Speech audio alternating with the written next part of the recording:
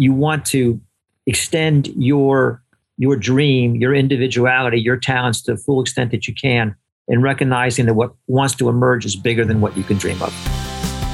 You're listening to the Build a Vibrant Culture podcast with professional speaker, coach, and consultant, Nicole Greer.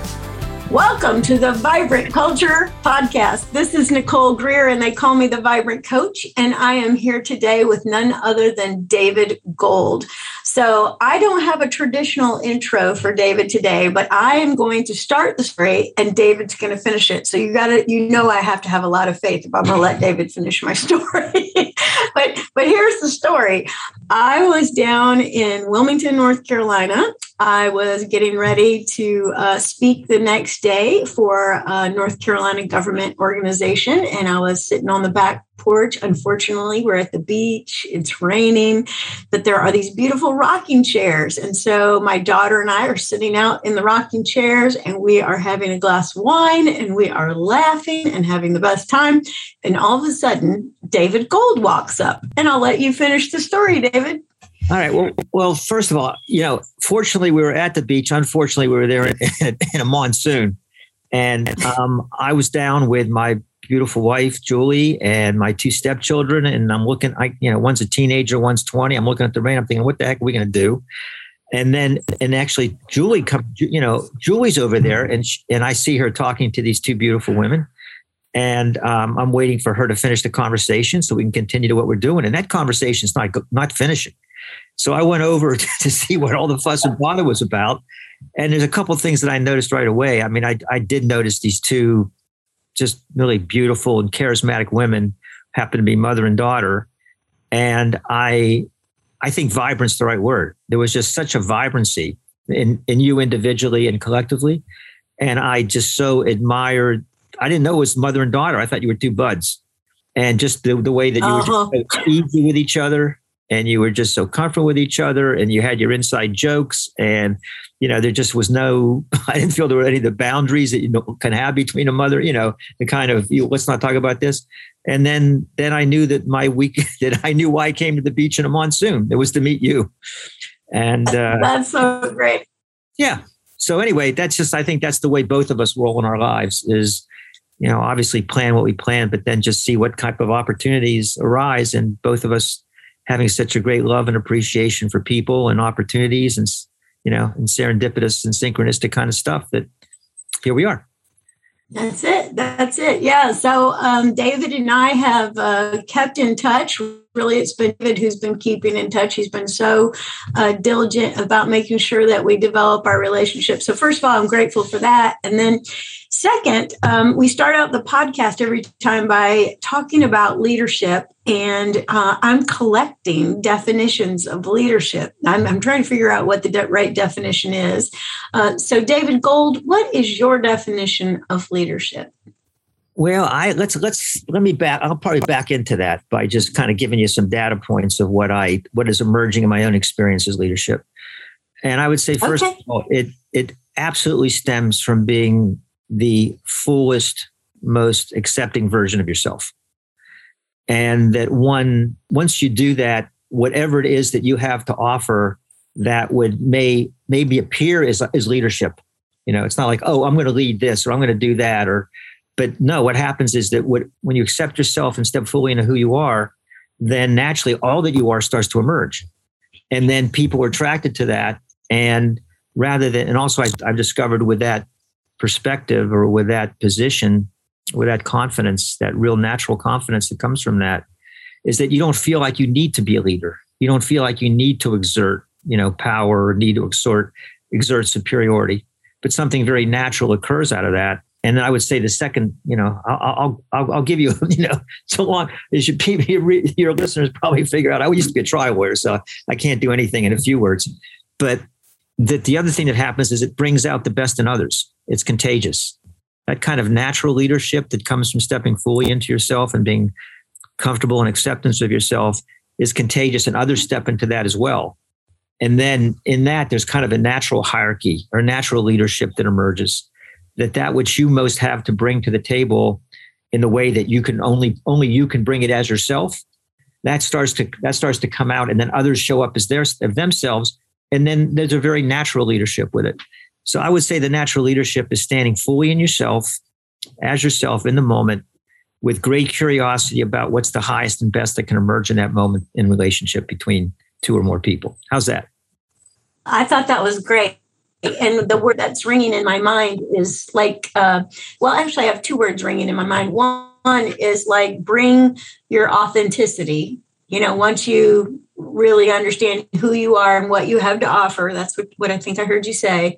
And that just rings of authenticity, like be yourself. And that draws people to you is kind of what I heard. And then the other thing is I believe one of my philosophies is, and maybe even a theology, is that everybody's born with a little bit of genius. And everybody's genius is just like a little bit different. So if you can bring your authentic genius to the party and are free and willing to give it to other people, share what you do, share your talents and skills, then I can't think of an organization that wasn't tremendously successful if everybody had that mindset. Oh, you nailed it. I mean, we should just stop the podcast and ship this out. It's like we went to the back of the book. That'd be too short, Dave. That'd be too short. No. Just with you and I with microphones, there'll never be a shortage of things to talk about. I think what you're saying is so beautiful, and I'm seeing it so much more in my practice as I'm working with really creative and dynamic people that know they have something to bring out into the world. Is that so often what we do is the edges that we have, or that we round off the edges, and we think, oh, this part of myself that's so me, people won't accept it, or it's too much for people. I'm sure you and I both here, we're too much. And in fact, that's the genius. So what people are doing, too many people, and again, I think you and I both have the gift of bringing this out in people, seeing it, sensing it, and then coaxing it out with great, skill and great love. I know you do. Is that we have them stop turning down the dimmer switch on their genius. In fact, that which makes them so unique is in fact it's what they have to bring to the table. And as we also both know, the greatest value that people get is in transformation. And so that individuated part of themselves, that genius you talk about, is the part that actually transforms others. So not only are they keeping their light under a bushel basket, to get a little theology in there as well, but they're also they're dumbing down their true value and their true abundance because they're scared of their genius. They're scared it's going to bring people out. And I know what both of you and what we both do is create a safe space where people can bring that genius out and really be themselves and start experimenting with themselves and see what that looks like. Yeah. And I think that it gives permission. I think that's the most important thing is, the minute that, that I'm unapologetic about who I am. I mean, I have to be a woman of integrity. I've got to be a woman of character. I got to, hit some of the solid principles and morals that we've got going on. But my quirkiness and like you're saying, if I don't round off my edges, I really like that picture. The quirky has a lot of quirky, like your hard edges are your best edges, right? That's what cuts through the mess and helps you get forward if you got a little sharp edge. I think that's great. Well, one of the things that I found on your website at least twice was this quote. And so I want you to talk about this quote because I think a lot of times in business, people are trying to, be so linear about things and, so calculated and researched. And I think all of that is very important. Both you and I went and did a lot of school. School's important, everybody. Go to school. Get as much schooling as you can afford. However, at some point, you got to go kind of with your gut or with spirit or courage. And you say, life cannot give you anything you are not willing to give yourself. And when I read that, I pondered it for a little while before we got on our call. And it's almost like you have to believe that you can do whatever you need to do in business. And once you believe, that's like you're willing to give it to you. Is that what you're talking about there? You got to believe that you can get it done. What are you saying? So that quote actually is something I heard from Panache Desai. So I want to footnote that, and I've made it my own. And what I find is that people, I don't know if this is answering exactly where you're coming from, but I'll just, again, give you data points and we'll see if we circle around to a thesis here, is that I know from my own life, I kept a lid on I didn't feel that I deserved, was worthy, was in my destiny to have a great love and to be really successful and to be known and to achieve something big, even though I had all this drive and I was doing it, I built a successful practice. I sold companies, I had this great effect, but all the time I thought, oh, well, no, that's not really me. I don't deserve this. I'm using deserve very, very generically. And I see this I just see this everywhere I look, is that there's a way that we disqualify ourselves. Everyone that I've met so far, almost everyone, has a reason to disqualify themselves from accepting the abundance and the gifts and the partnership that life offers to us I believe in every moment. I know, again, I don't want to speak for you, but I feel this is something that we share and one of the reasons that we resonated. If we can suspend our disbelief, one, in that we're worthy of receiving whatever it is that life wants to give us, and two, that life actually wants to give it to us. Those are the two things. I find people either think, I ain't worthy, not for me, or if it is for me, life ain't going to give it to me. And there's a way that when we step fully into life, into love, into opportunity, and really, again, into just stopping the self-disqualification, that life starts to give us things. And it shows up. There's one of my clients I was speaking to, and she said, the more I evolve, the more I leave people behind. And I thought, well, that is such a mixed message to send to the universe, because you're basically saying, don't give me any more transformation because I'm going to be lonely, right? And I'm sure if you thought about all of your clients, you think everyone's got something like that. They have some reason that if they take a step, it's not going to work for them. And so it's only when I and for me, as you know, my story, which I say it's a love story, after 40 years of spiritual digging and 40 years of business, that I found everything that I was looking for. And that beautiful woman who walked up to you and you started talking to at the beach and brought us together, that once I realized how good life was and how good life could be and how blessed I was, and I use that word blessed with generically, you can put any context you want in it, whether it's some intelligence giving you that or life giving you that or me lucking into it. I don't know what the hell it was, but whatever it is, that once I allowed myself to see that and I realized, at first I couldn't believe that she could love me. I thought, I'm not worthy. What the hell is she seeing in me? It's the same kind of stuff we're talking about. I was unwilling to give myself the love that was actually in front of me. And then, I don't know if I told you the story. I'm giving you a long answer, but I love to tell this story because I tell Julie, if I don't tell anybody how much I love you in one conversation, I haven't done our love justice here. But that when she told me that she loved me for no good reason, she said, I love you for good reasons and no good reason. And then I realized, oh, okay. And life loves us for no good reason. And when you realize life loves you for no good reason, then you stop disqualifying yourself because you think I'm not good enough to have it. And so what I'm finding is that you pull that little pin out, whatever that self-disqualification is, at least have people question it and then finally accept themselves and then like themselves and learn to love themselves on that trajectory. Then life just starts to give them stuff. And I'm sure you do this as well. You get people to experiment with that philosophy. You get people just pretend for a week that you're okay. Pretend for a week you don't have to fix yourself. Pretend you haven't done the unforgivable, the Harry Potter, the 3 unforgivable curses, pretend that hasn't happened and just see what life brings you.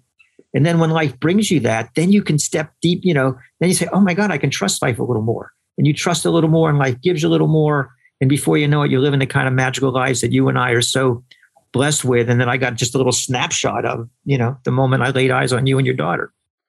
Yeah.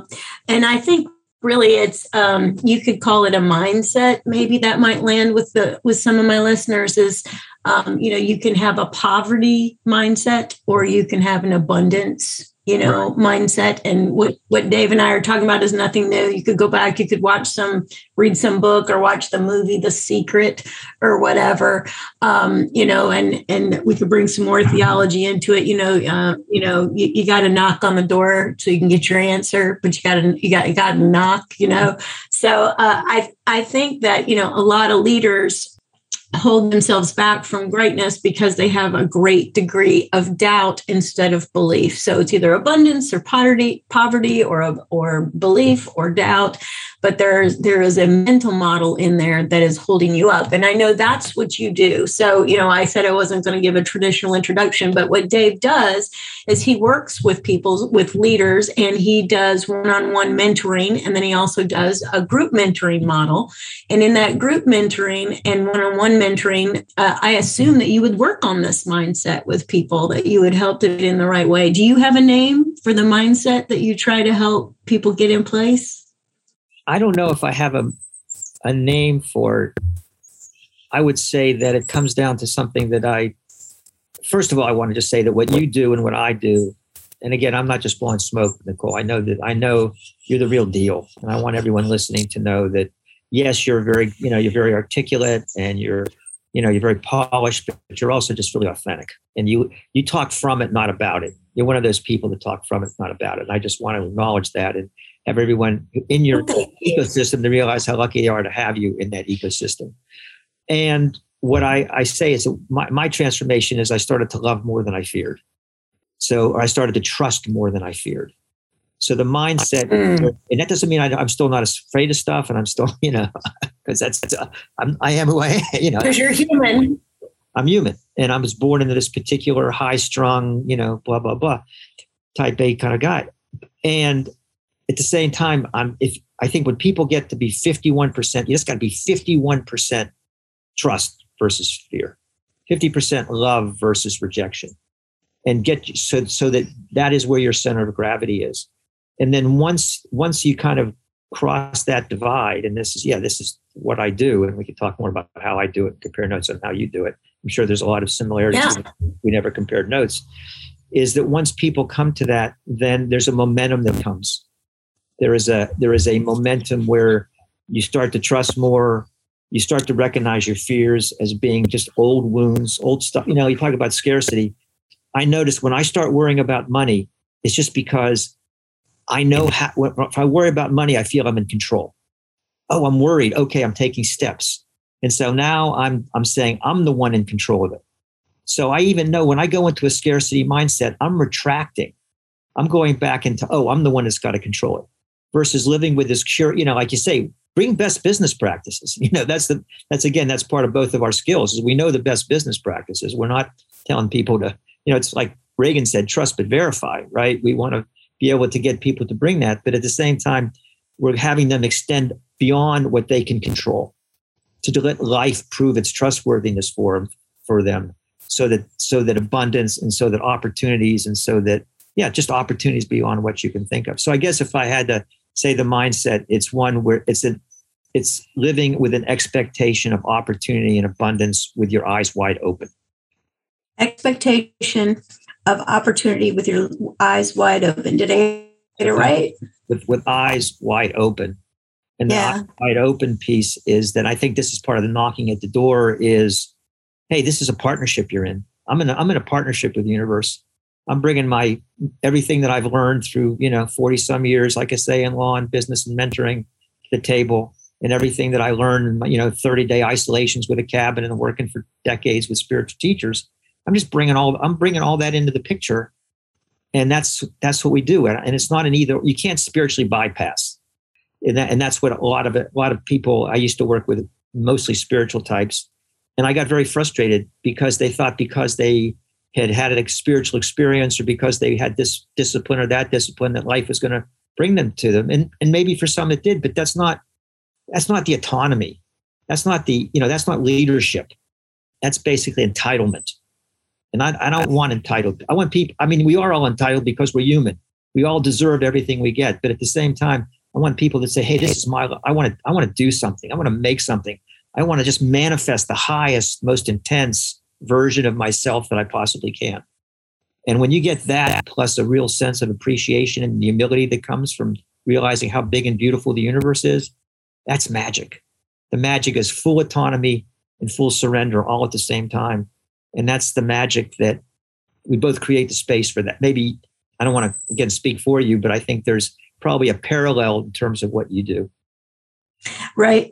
Well, I don't know. I can't get away from duality because you just threw out a duality right there. You said it's full surrender. And what was the opposite? You said full surrender and full autonomy. individuality. And here's what I'm thinking about as I'm listening to you talk is really you leaders have to have a philosophy. And this is a big part of my keynote that I do that's called Get Lit. And the lit, a big part of it is the L, that leaders need to know what they believe. And I think that's what we're talking about today is a mindset, a belief system. And really, one of the major points of my leadership philosophy, my personal leadership philosophy, how I lead myself, how I try to instruct others, is that you have a moral responsibility because you're on planet Earth.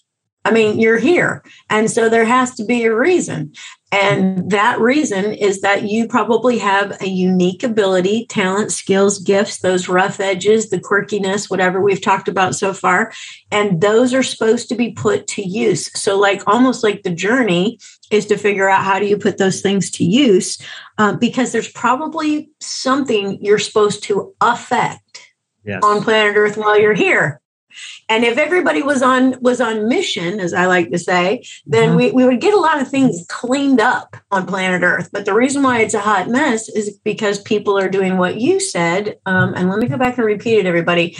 Life cannot give you anything you're not willing to give yourself. So if you're not willing to give yourself permission to be your best self, your authentic genius, then life is not going to give you the opportunity to exercise it, right? Like you can't go play unless you know the rules of the game, right? So it's that duality, surrendering to the fact that, oh my God, I have a moral responsibility to get something done. And number two, I'm so grateful and humbled that I get to be part of it. That's the duality of it all.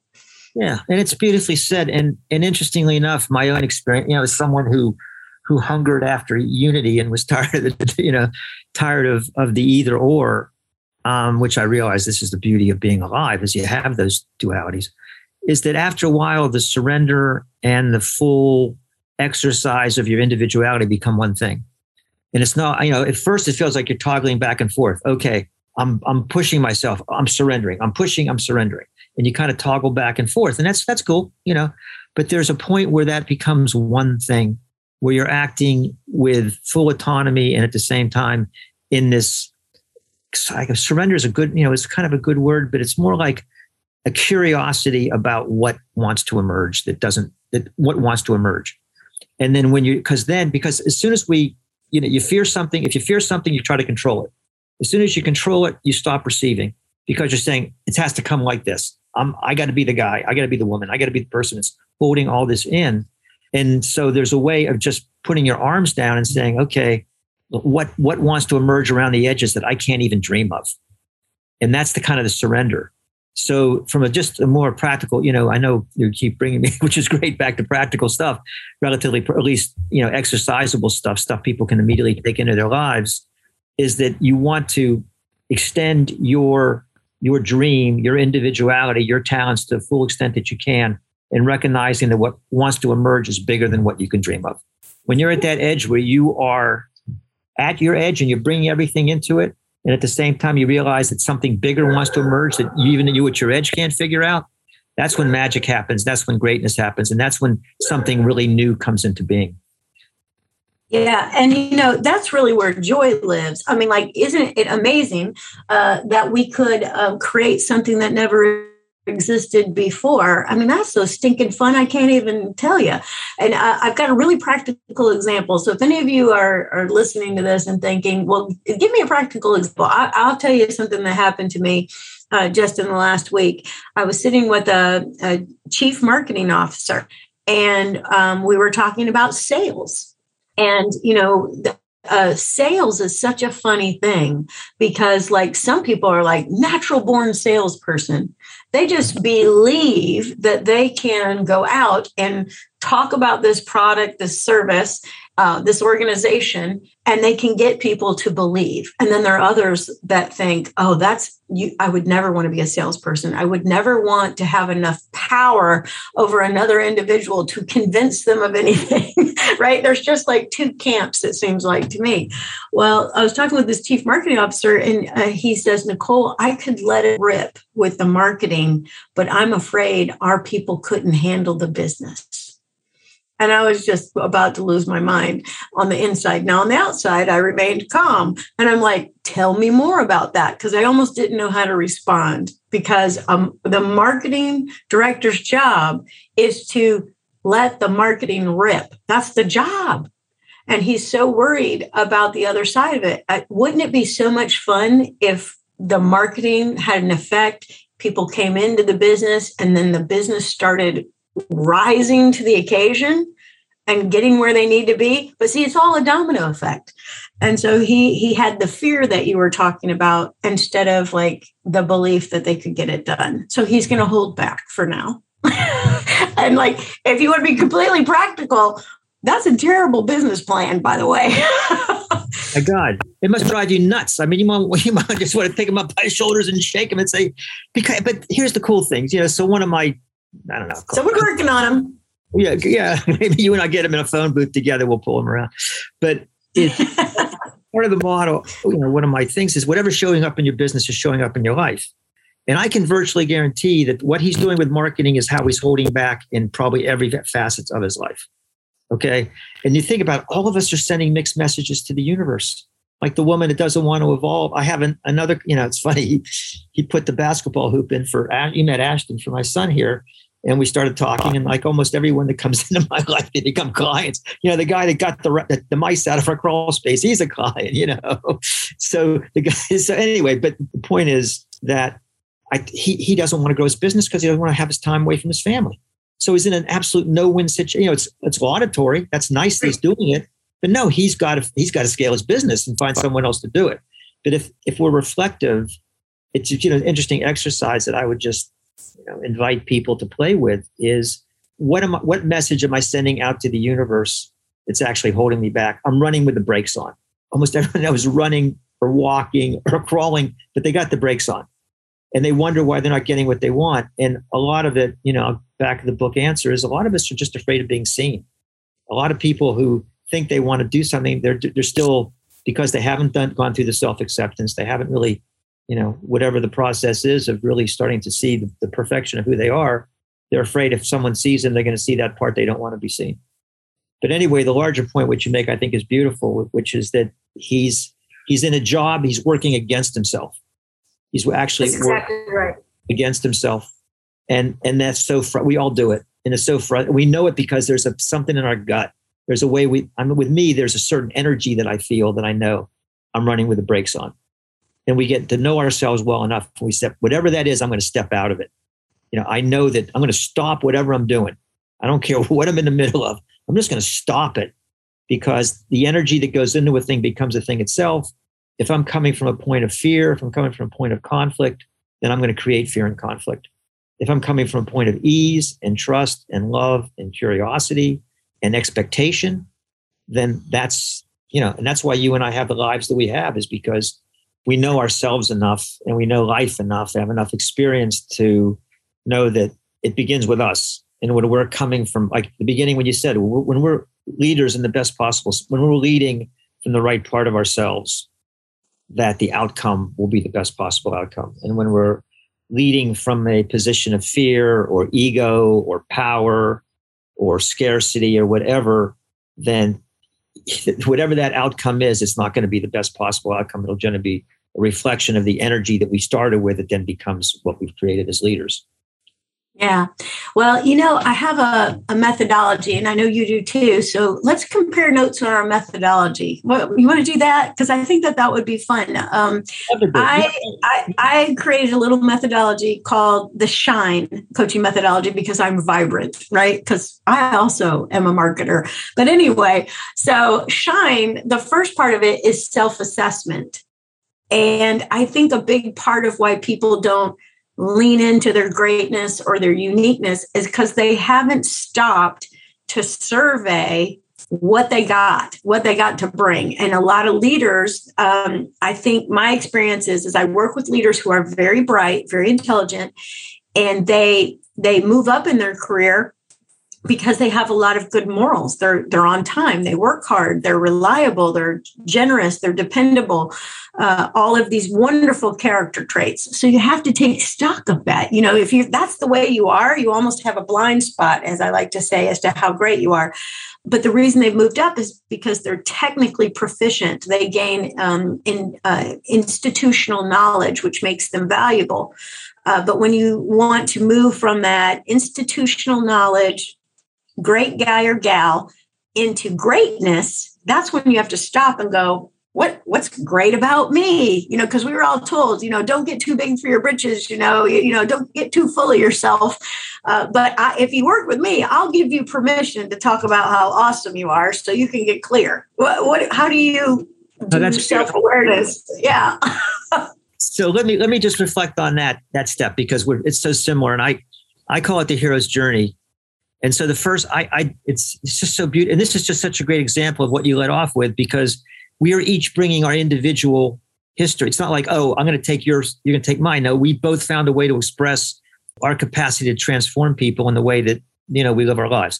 Okay. So the first thing that I generally do, and I don't know whether I track these people or whether, everyone's got this, but I call it a hero's journey, which is that what is it that your life has been the perfect preparation and expression and formative process to bring your greatness out? Because most of us think, oh, it's all haphazard. It's just happening to me. This happened. I have this regret. I have that regret, this regret. But when someone starts to really feel into what their life is about and what the purpose, and starts stepping into this higher purpose, this whatever higher might just be, I'm going to build a better this or that or the other thing. It doesn't have to be, creating some spiritual system. But once people step into that, their lives start to make sense. And then once their lives start to make sense, then they stop disqualifying themselves from these things that happen that seem random, that we're all regretful about. The first bad marriage, the bad investment decision, the time the equivalent when we have the dream when we show up naked to our final exam, whatever that embarrassment, shameful moment is. So it's the same thing. It's like, okay, we're going to recontextualize your life as truly the hero's journey that it is. And, and I said, for me, it's when it's 62, Julie came in, I realized everything that I'd done that seemed so random and I regretful was the perfect preparation for me being the person that I am. So it's very, very, very similar. I just and I have people then go back through and, look at 3 incidents that happened in your life that you think were just random or regretful, but see how now that you know who you are and what you're here to do make perfect sense. And the last thing I'll say, because I want to bounce back and forth, is that it's mutually informs each other, that your life informs who you are. And you say, oh, this happened, that helped create me. And when you start to realize who you are, it helps you contextualize these seemingly things. But both, again, step in your greatness, step past the narrative, the little narrative. I'm sure, you know how to rewrite, how to overwrite narratives. I think that's one of your superpowers, is you're really good at helping people overwrite the limited narratives that they have that keep them from stepping fully into their greatness, which is what you see, which is another one of your superpowers, Nicole, I might add, is that you're able to see greatness before they do in themselves. Yeah, I do see potential in people all the time. I was talking with a woman earlier today, and I told her that she should think about being a model, and she's 48 years old, and she's like, what are you talking about? And I'm like, there's a huge market for women over 40 who can model. You could totally be a model. She thought I was nuts. But anyways, we'll see if she becomes a model. Stay tuned, because she's looking for something to do with her life, and she's gorgeous, and she's 48. But anyway, so the next part of my methodology is habit work. And I have a coach. Every coach should have a coach, or they're a big hypocrite, in my opinion.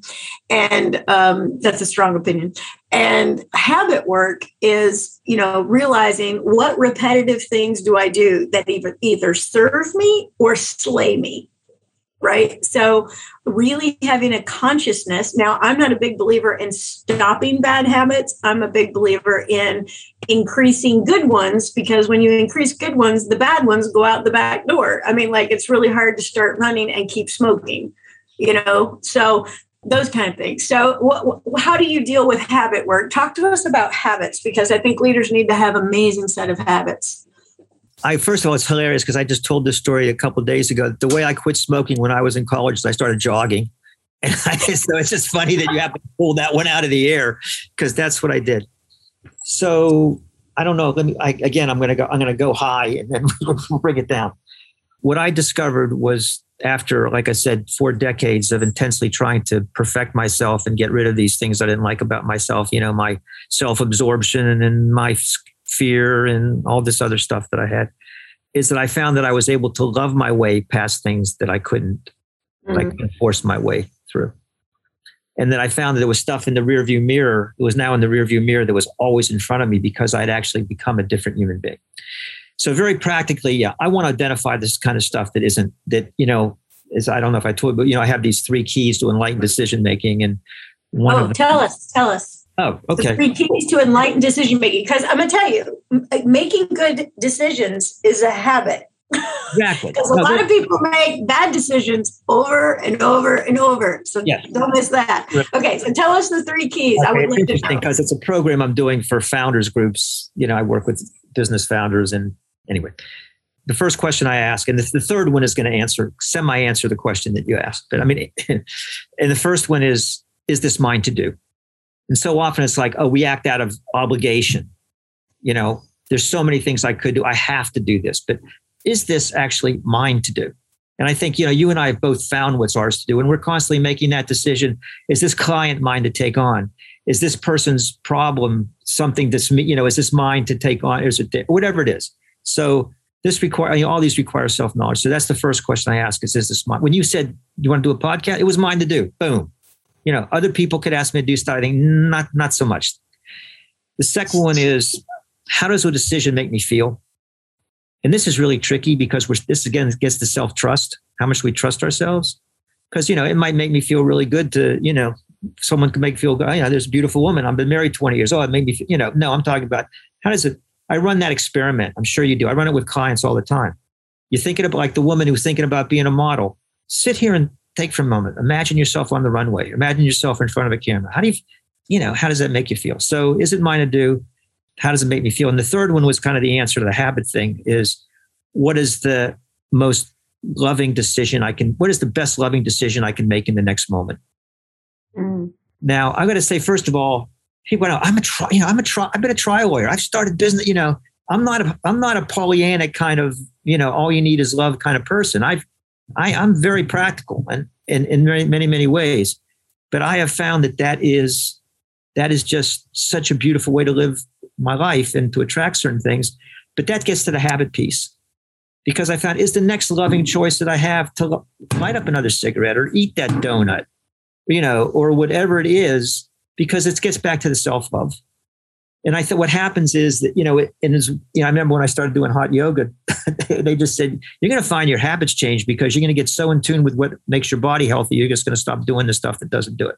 Is there a certain amount of willpower? Yes, but it's the attunement. I would say my approach to habits is, let's identify them. What's in, usually if someone's got a, I don't want to get into the details of anything, but there are certain habits that they have that take their energy away, that take their self-respect away, and they know it. They're coming to me or they're coming to you. They know it. They don't need you to point it out to them.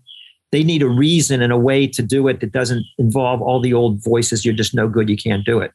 And the more we are attuned with ourselves and the more we love ourselves and we love the people that are affected by these, quote, bad habits, I just find an energetic ability in an overriding rather than a forcing through. And I realize that's what as soon as I met you, I thought, oh, you're really good at overriding some of this stuff rather than just energizing them to try harder.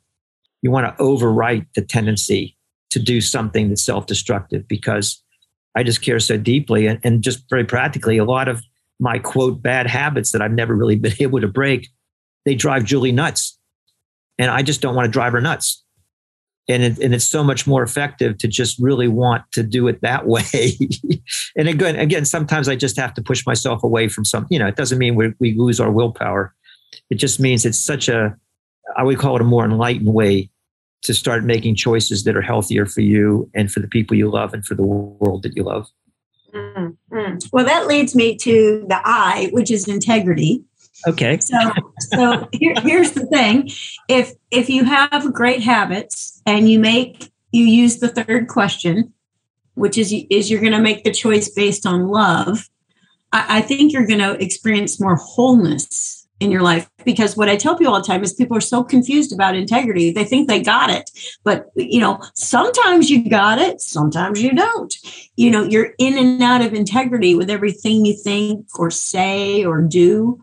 And it comes and goes. And first of all, the moment you can wake up and go, oh my God, I better ask myself those 3 questions Dave Gold was talking about on the Nicole Greer's Vibrant Culture podcast, because I need to make sure I'm doing things out of love, because we know that, like, if I put my arms around, my daughter, I make her more whole. If I smack her across the face, I take away part of her. So love is the wholeness recipe. But, I think that one thing that people need to recognize is, you're not a person of integrity every single moment of your life, and you want to strive for that place. And so I think that that's the place of doing more loving, which is, loving as a character trait. I'm a loving, generous, kind, compassionate, that's the whole humanity piece. But what are your thoughts on integrity? I try to call people into integrity. Well, first of all, as you know, we do it by living the lives that we live and truly modeling it and manifesting it. That's the most important thing. We will find words to transmit our state of being, but we as leaders, and I mean we as everyone listening who's a leader, we do it by we're doing it.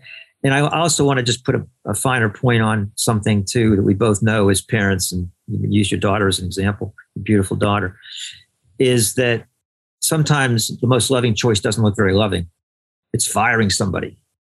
It's saying no. There's a lot of times that the most loving, I'm in a situation, we can talk often, but I'm in a situation right now where the most loving choice I can make seems very unloving to lots of people. So the loving choice, and this is where I think the integrity comes from.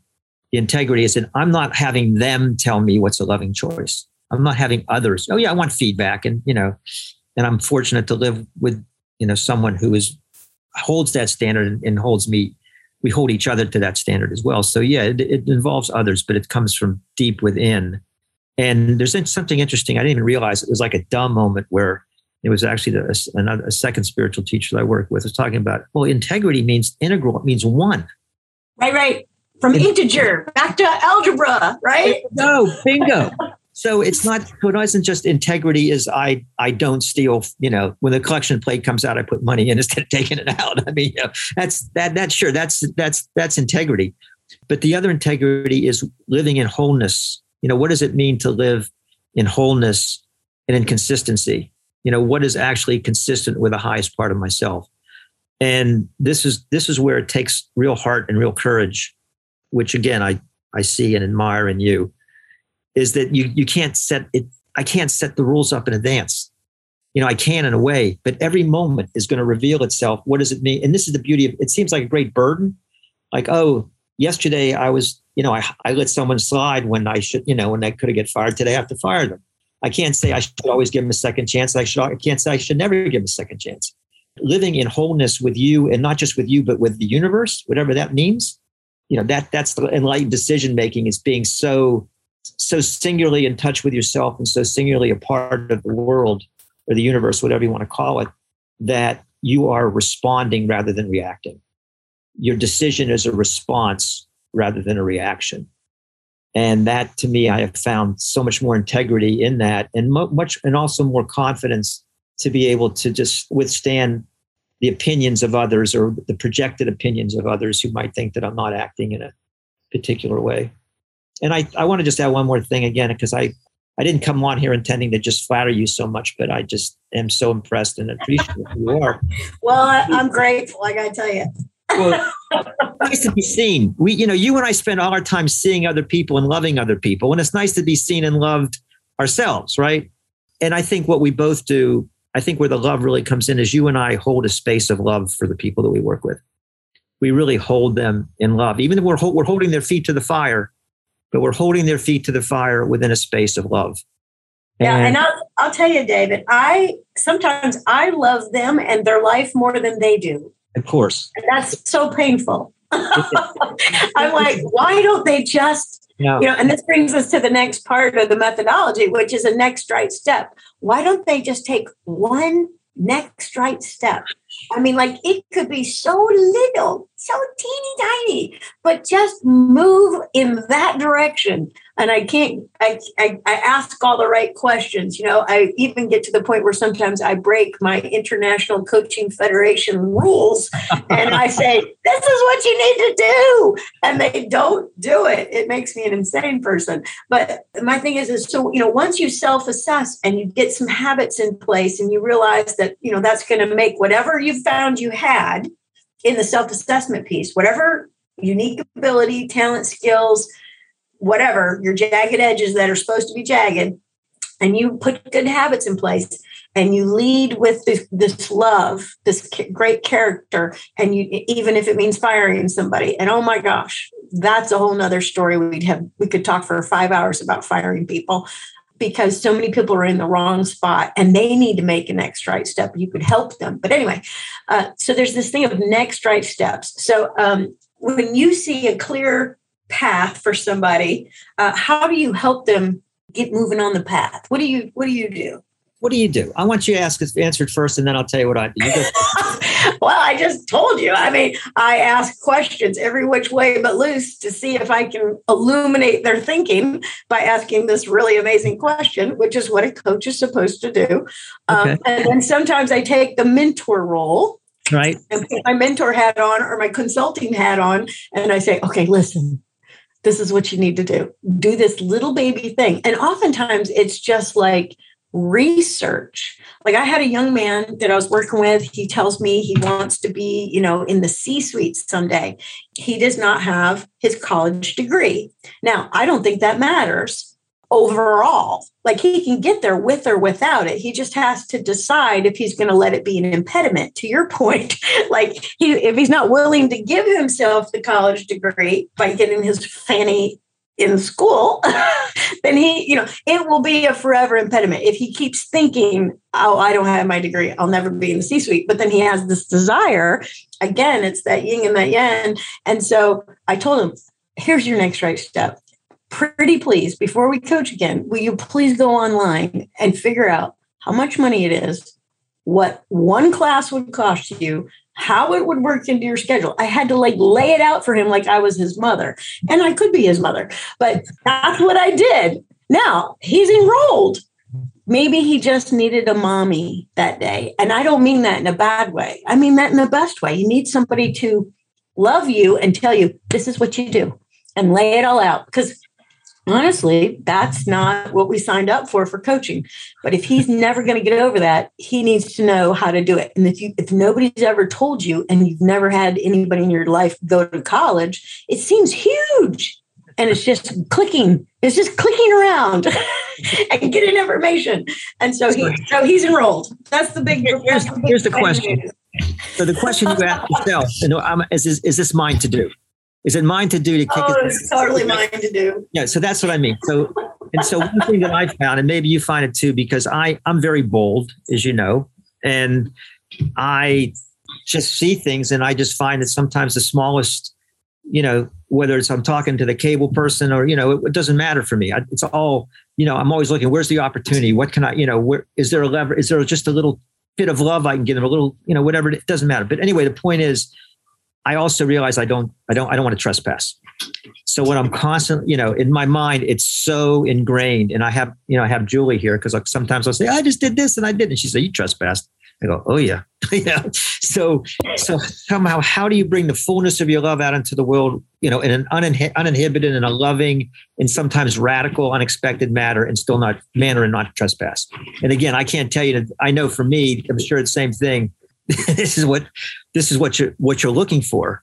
So first of all, I ask myself, is it mine to do? And is it the moment? But there's a couple of things that I do that are just very helpful and just from tactical. And I think we're helpful to leaders everywhere. And the first one is in sales, we call it the feel, felt, found. I know how you feel. I felt that way myself. Let me tell you what I found. And so because I've lived such a long, at this point, it seems like a very long life.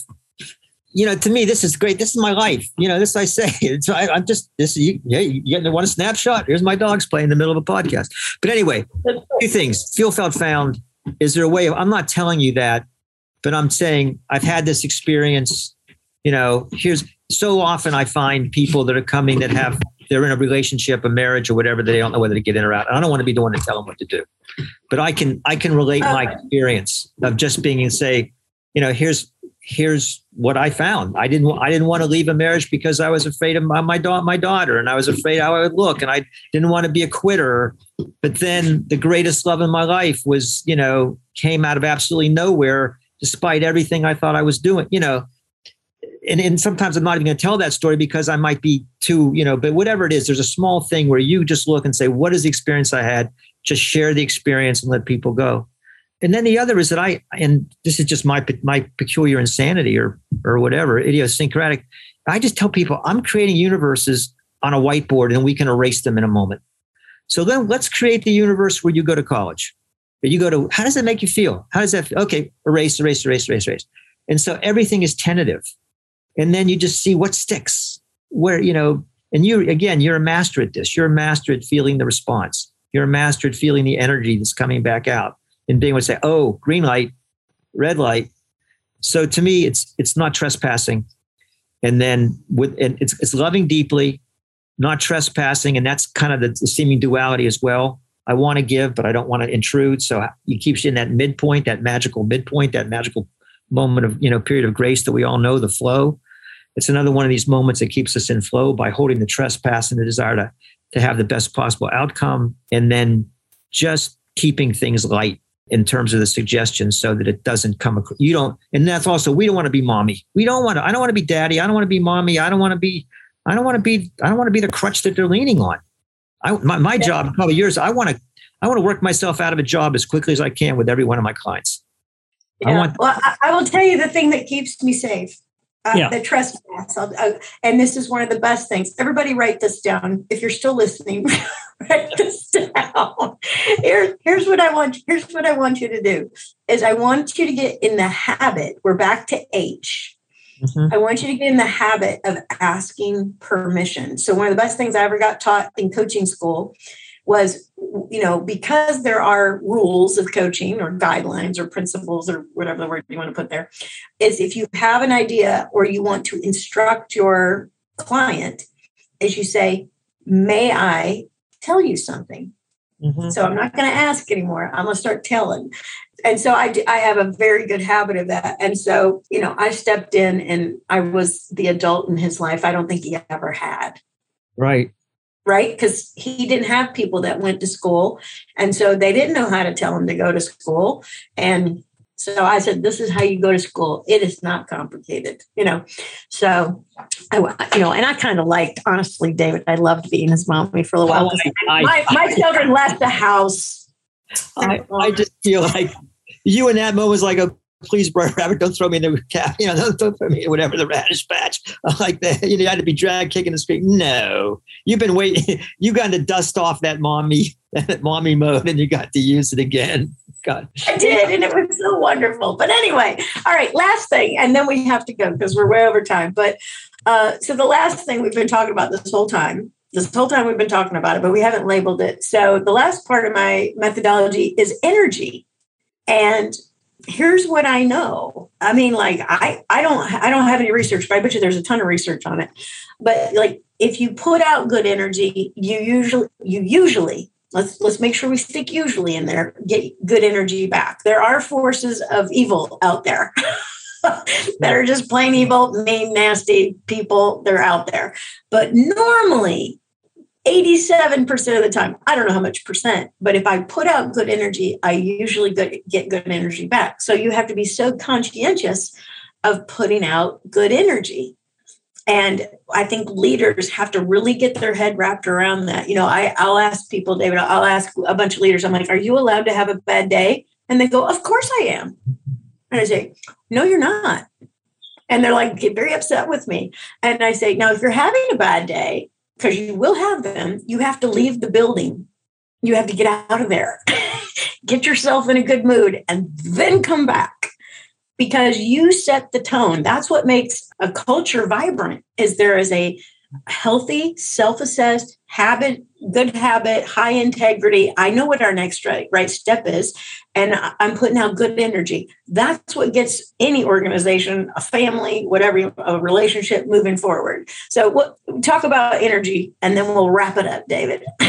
We can talk about energy for 5 hours, but anyway. The first point is that you need to be literally, it's where you're coming from. It's truly being aligned with the best energy within yourself, the best parts of yourself, what that is. And I've been running this, I think I mentioned it when we first met at the beach, is I've been running this experiment as much of a marketer as I am like you and everything else is, although, my website's up because I'm going to start going out. But basically, I'm just thinking, let's see if I can attract the right people. Let's just see if I can attract the right people and then also say no to the wrong people. Okay? So I've been running that experiment, and it's been going really, really well. Every one of my clients right now is someone that I none of them did I market to. They're all either referrals or they came into my life or the blah, blah, blah. Okay. So one, I'm running that experiment. I don't know what the data says, but I'm running that experiment. It's working really, really well. And I would go back to a line that I just inserted somewhere else about the energy of the thing that goes into a thing becomes a thing itself. And if you're a leader, whatever energy you're bringing, that is the product. You think the means are going to justify it, and maybe they will in some ways, but I'm telling you, over the long haul. And so for me, I'm driven. I have, like I say, I'm type A, and I have things I like to do. And I like, it's part of my success and part of my craziness all at the same time. But what I've discovered is when I am just working, I would call it neurotically, for lack of a better word, I stop. Sometimes there's a deadline, and I'm telling you, this is a work in progress, but I am so trusting of this that, and even sometimes, like my computer will crash, or, I'll spend 10 times trying to get a video out. And I'm saying, okay, the universe is telling me I want the right energy. And that's flow. That's part of, again, what your talent is. But to me, it's coming from the right place yourself and having the courage to realign your energy before you take it out into the world, to the extent that life permits you to do it.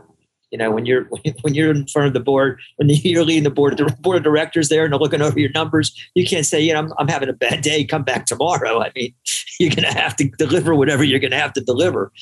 And there's a way that this just becomes foundational. And for me, the foundational piece is just energetically starting and reconnecting and just building this into my life and watching the kind of people like you that when you go down to the beach and it looks like, what the hell am I doing here? That something emerges, and then this is a part of it. And this is the way that I live my life, and it's the way that I want everyone to live their lives. Yeah, that's awesome. All right. Well, I have thoroughly enjoyed being with you today. I hope the leaders got a little bit from today. You picked up an oldie but a goodie, feel, felt, found. You got the 3 ways to make a good decision today. We talked about our methodologies. So hopefully you leaders got something great today. Here's what you need to do, though. You need to go over to www.davidgold, right? Just Dave Gold. Dave. Okay. All right. Let's get it right. All right, davegold.com. Do I have it correct? Yeah, it's just me, my name, but it's the informal Dave, not the formal David. Okay. All right. He's laid back now. All right. So davegold.com, check him out. He's working with leaders and executives to help them get out of their own way and live what I would call a vibrant life. So it's been a delight to have you on the podcast today. And listen, I know you won't be a stranger, so we will be hanging out soon. I'll talk to you soon, and give my love to your peeps. Same as you, your daughter as well. Thanks. Ready to build your vibrant culture? Bring Nicole Greer to speak to your leadership team, conference, or organization to help them with her strategies, systems, and smarts to increase clarity, accountability, energy, and results. Your organization will get lit from within.